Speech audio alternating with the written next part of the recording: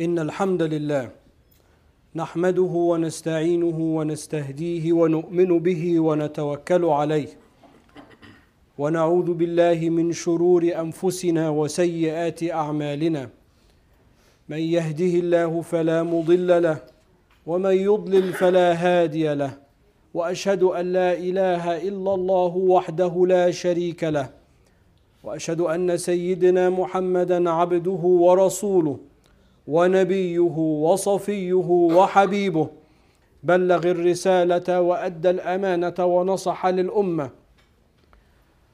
وجاهد في سبيل الله حتى أتاه اليقين وتركنا على المحجة البيضاء ليلها كنهارها لا يزيغ عنها إلا هالك فاللهم صل وسلم على سيدنا محمد في الأولين وصل وسلم على سيدنا محمد في الآخرين وصل وسلم على سيدنا محمد في الملأ الأعلى إلى يوم الدين وصل وسلم على سيدنا محمد في كل وقت وحين وعلى آله الأطهار وعلى أصحابه الأخيار وعلى أتباعه الأبرار إلى يوم الدين يا أيها الذين آمنوا اتقوا الله حق تقاته ولا تموتن إلا وأنتم مسلمون يا أيها الناس اتقوا ربكم الذي خلقكم من نفس واحدة وخلق منها زوجها وبث منهما رجالا كثيرا ونساء واتقوا الله الذي تساءلون به والأرحام إن الله كان عليكم رقيبا يا أيها الذين آمنوا اتقوا الله وقولوا قولا سديدا يصلح لكم أعمالكم ويغفر لكم ذنوبكم ومن يطع الله ورسوله فقد فاز فوزا عظيما وبعد فإن أصدق الحديث كتاب الله وإن خير الهدي هدي سيدنا ومولانا رسول الله وإن شر الأمور لمحدثاتها فكل محدثة بدعة وكل بدعة ضلالة وكل ضلالة في النار. This spot is asking the men, is somebody upset with this spot right here? Come on, we can do better than all you are engineers and accountants and architects and physicians, mashallah. So the men can come up, can scooch up, because then when I get all of the conductors, I get distracted during, human. And then the women, there's that nice comfortable room in the back that's empty, so you can populate, especially the young sisters that are here. You guys, you don't need the backrest. Yeah, make it, and then there's overflow in the bottom. Alhamdulillah. So now nobody's upset in the front row because the spots are full. Right? Okay, alhamdulillah. And I think maybe you guys can tazahamu, tarahamu, be crowded and Allah's mercy will descend. وَإِذَا قِيلَ لَكُمْ تَفَسَّحُوا فِي الْمَجَالِسِ فَافْسَحُوا يَفْسَحِ اللَّهُ لَكُمْ. Allah says, when it is said in the gatherings, make space for each other, Allah will make space for you. This is in the Quran. So inshallah, this is part of the sunnah. Alhamdulillah. One of the things that we pride ourselves with Islam is we always talk about the importance of the community. And we use the word ummah. And the reason we use the word ummah is because this is how Allah subhanahu wa ta'ala has described the community. And He said that this is one ummah. There's not 5 Islams or 6 Islams or 2. It's one Islam. We have differences underneath that, but there is one binding creed, which is La ilaha illallah Muhammadur Rasulullah. Inna hadhihi ummatukum ummatan wahida, Allah says. Indeed, this ummah, this nation of ours is one nation. And this is oft repeated in the Quran and frequently commented on by the Prophet sallallahu alaihi wasallam. And this underscores this important value of the group, of the community, the nation, the neighborhood. However we describe that, but as a Muslim, you have this connection with other Muslims. Even if you haven't traveled or you don't know other languages, but when you read something or you hear something that deals with the other Muslims, you feel, that's like our tribe. You kind of feel for that. And you make dua for that, inshaAllah. I had one of my teachers, he was in Damascus. There was like a barber shop by his house. And every day on his way back, he would go just to see, I think they were playing BBC Arabic or something like that. He would just want to see the news. And when his students asked him why, he said, so I can make dua for all of the Muslims that are in trouble. I want to know what's going on. And the Prophet ﷺ, he addressed this. He said, "Man la yahtammu bi amuri al-muslimin falaysa minhum." If you are not concerned with the affairs of Muslims, you are not from amongst that group. So this is natural that we care about what's happening. And to this importance, the Prophet ﷺ, he left us a very important hadith. And we refer to this hadith as Hadith al-Safina, the hadith of the boat. You know, there are some hadith that are just famous for something in it and has its own name. It's not called that in the books of hadith, but we call it that because of what we will see. And it is narrated by Al-Bashir ibn Nu'man radiallahu anhuma, and it's catalogued in the collection of Imam al-Bukhari radiallahu anhu. The hadith is lengthy, but it begins, for those of you that are familiar, مثل الواقف على حدود الله والواقع فيها. And the Prophet ﷺ goes on, he gives us the example of the person that follows the commandments and the ordinance of Allah subhanahu wa ta'ala, hududullah, the boundaries of Allah. The example of the person that follows that versus the example of the person that falls into the haram is as follows. So here the Prophet ﷺ is making a declaration. If you want to know if you're doing right or if you want to know if you're doing wrong, weigh yourself against what I'm about to say. And then the Prophet ﷺ, he gives this example of a group of people that are on a boat. There are some that made it on the top deck, and there are those that are underneath. And every time the people underneath want to drink water, they have to go upstairs or knock on the door or ask the people up on the deck to give them water. So the people on the bottom of the boat, they say, rather than disturb the people on the top of the boat, we will just take a portion of our boat, our compartment, we will drill some holes, we will draw the water, and we will not bother anybody. So the Prophet ﷺ said, if the people on the top do not stop them, then everybody will drown. In this hadith, the Prophet ﷺ, he describes to us our circumstance in reality, our circumstance in community. And he talks about three groups of people. The first group of people are the people that are on the bottom of the boat, that have a good niyyah, a good intention, but they're misinformed. They're ignorant. They don't understand. They think that this decision makes sense. Why? We don't want to bother the people on the top of the boat. That's their excuse. So the Prophet ﷺ is saying that they're good, but they're wrong. Their intention is right, but it's followed by incorrect actions. And the interesting thing about this group is you can do this to yourself. You can, we say, you jinx yourself, in the modern language, that you keep having these micro decisions in your mind. I'm going to do this. Yeah, that's good. I'm going to do this. Yeah, that's good. I'm going to do this. Yeah, and then all of these decisions lead you off a cliff. So if you do not weigh the micro decisions that you make with a bigger strategy, you will be lost. And in the study of warfare, they call this the grand strategy. That war, for those of the people that study warfare, people that are professional military people, when they study this, that war is to achieve some larger political objective. Meaning that if there were other ways to achieve that political objectives that would save money and save lives and save resources, then the politicians in charge would go that way. Which is why in our system of government, it is the civilians that oversee the military, ultimately. I mean, that's the theory behind it, and in any case. So again, our micro decisions, if they are not weighed against a larger strategy, a larger paradigm, Allah says in the Quran, فَأَيْنَ تَذْهَبُونَ? Where are you going? What is your goal in all of these decisions? So this is the first group of people.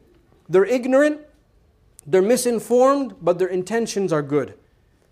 And then the Prophet ﷺ says that there's a second group of people which see what's happening, know that it's wrong, but are silent.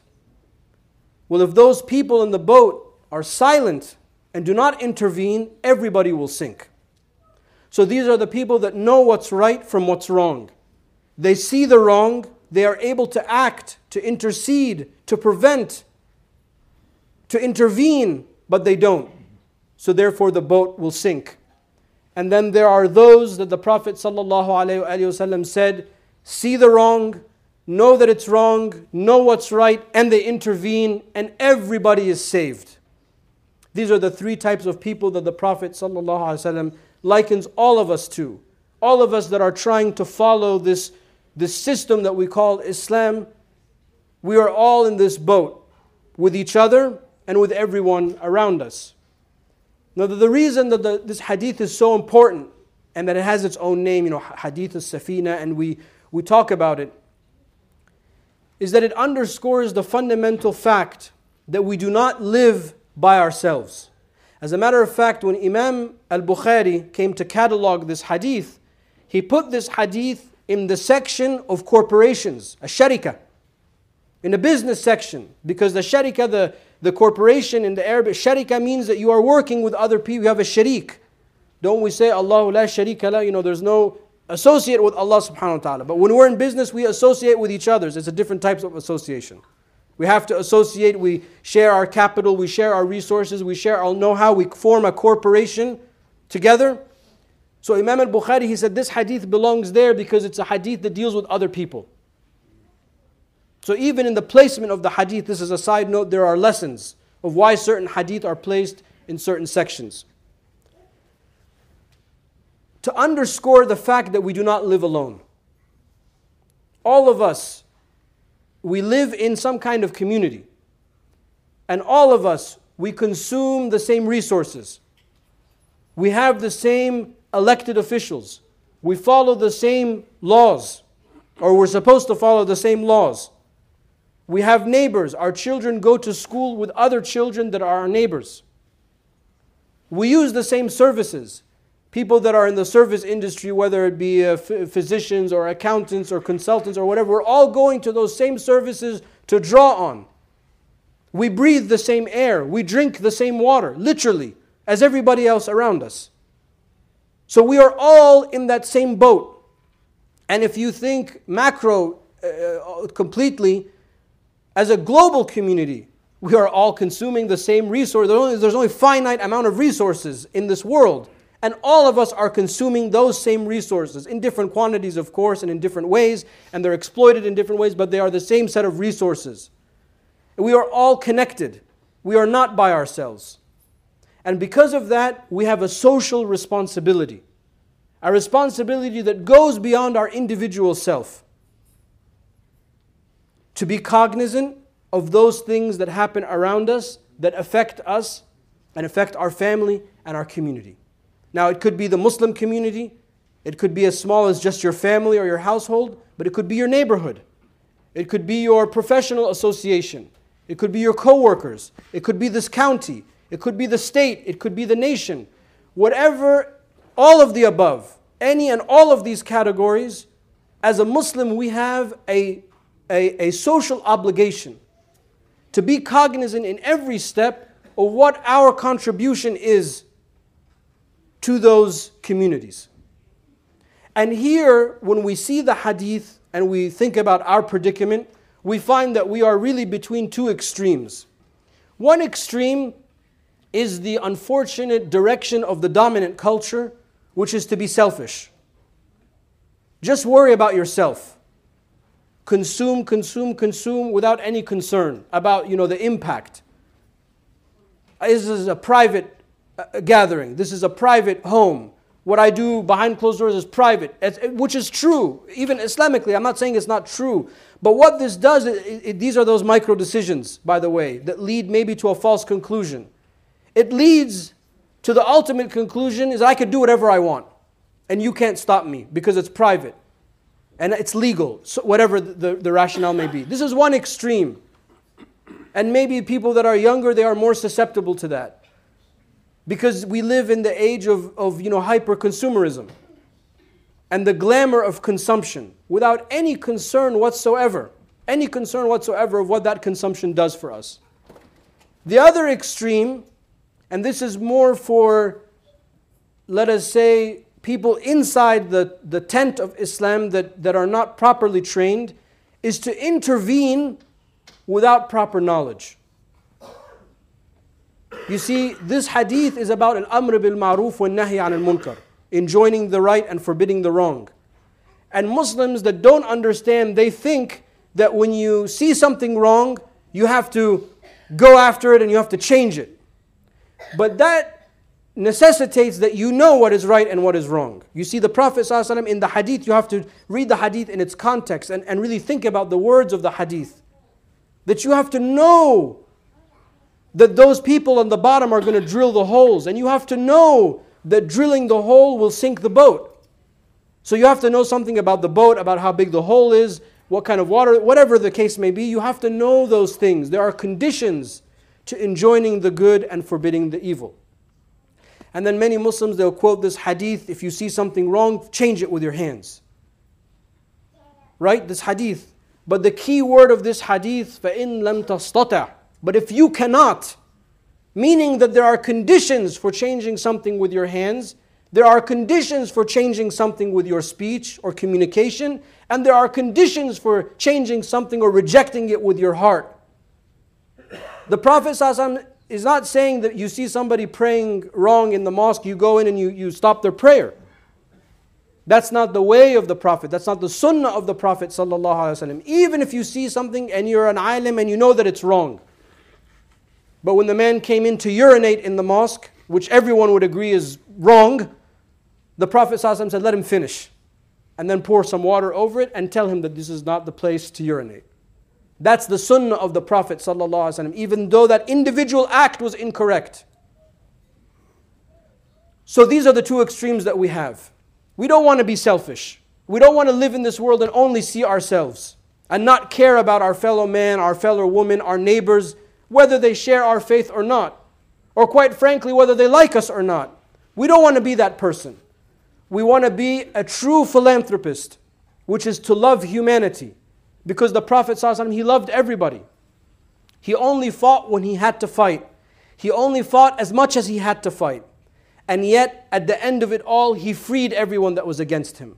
When he was in control and the security of the community was guaranteed, the Prophet ﷺ said, اذهبوا فأنتم الطلقاء. When he entered Mecca, he said, go, you are free.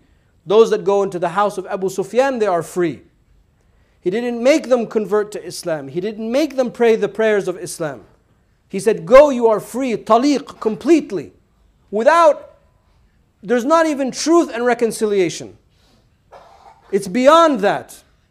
Acknowledging the shortcomings, acknowledging the aggression, acknowledging the abuse, acknowledging the torture, go, you are free.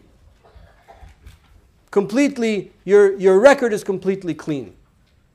Why? Because the Prophet ﷺ, he loved people. He loved humans. Yes, maybe some humans were against him. Yes, maybe some humans hurt him. But at the end of the day, he cared for his fellow man. So we don't want to be in that extreme of selfishness. And at the same time, we do not want to be in the extreme that we terrorize our Muslim brothers and sisters, not knowing what is right from what is wrong, and thinking that we are enjoining the right and enjoining the wrong. And I'll give you a hint about this latter part, is that whenever you sit with somebody and they use the word bid'ah or haram more than twice in 2 sentences, do not sit with this person. Because this is not from the way of the Prophet ﷺ. Yes, I begin the khutbah with the hadith, شَرُ الْأُمُورِ مُحْدَثَاتُهَا فَكُلِّ مُحْدَثَةٍ بِدْعَةٍ, because this is the way the Prophet ﷺ began the khutbah. This is the sunnah. But other than that, we don't go running around, firing the bid'ah gun against each other, because Islam is vast and it is flexible and it is tolerant and it is a system of mercy. So for us, this hadith is important for several reasons. One, to remind ourselves that we do not live alone. That we are always part of some community. Even if it's just your little friends, your little circle of friends and family.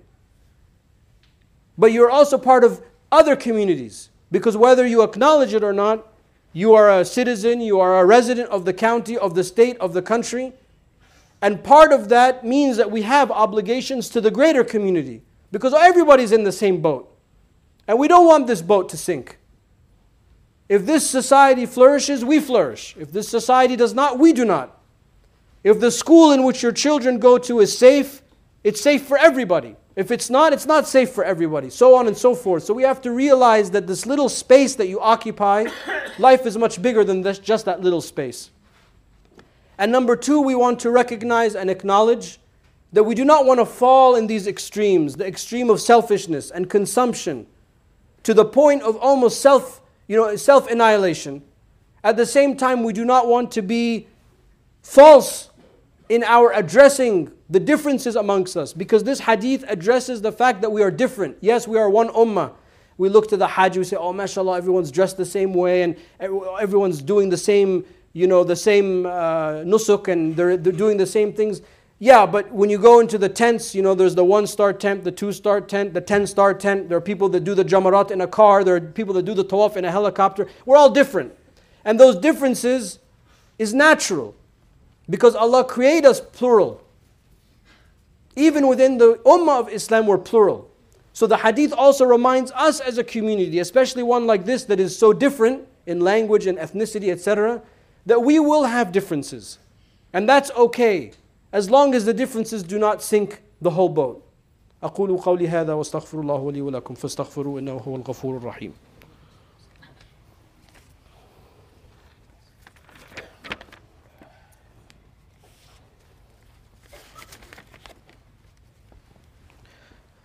أعوذ بالله من الشيطان الرجيم بسم الله الرحمن الرحيم اللهم صل وسلم وبارك على سيدنا ومولانا محمد وعلى آله وصحبه وسلم. We want to make dua for Saba Bushra Amir, who is in critical care in the hospital. So may Allah subhanahu wa ta'ala give them shifa, inshallah, healing. And also for Mir Hussein Chaudhry, Muhammad Mazharat Haq, they are ill, so they're asking their families asking community. So we ask Allah subhanahu wa ta'ala for shifa for all of those that are ill. I think we have a young sister in the back who's also ill, so we're going to wrap this up very soon for you, inshallah. The Hajjis of the community have started to return. So if you have gone to Hajj and you return, can you just raise your hand?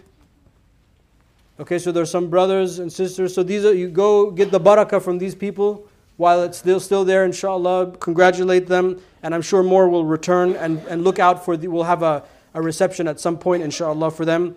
ICCP is planning a Umrah trip in December. If you're interested, you can talk to Brother Muhsin and Rahman Khan.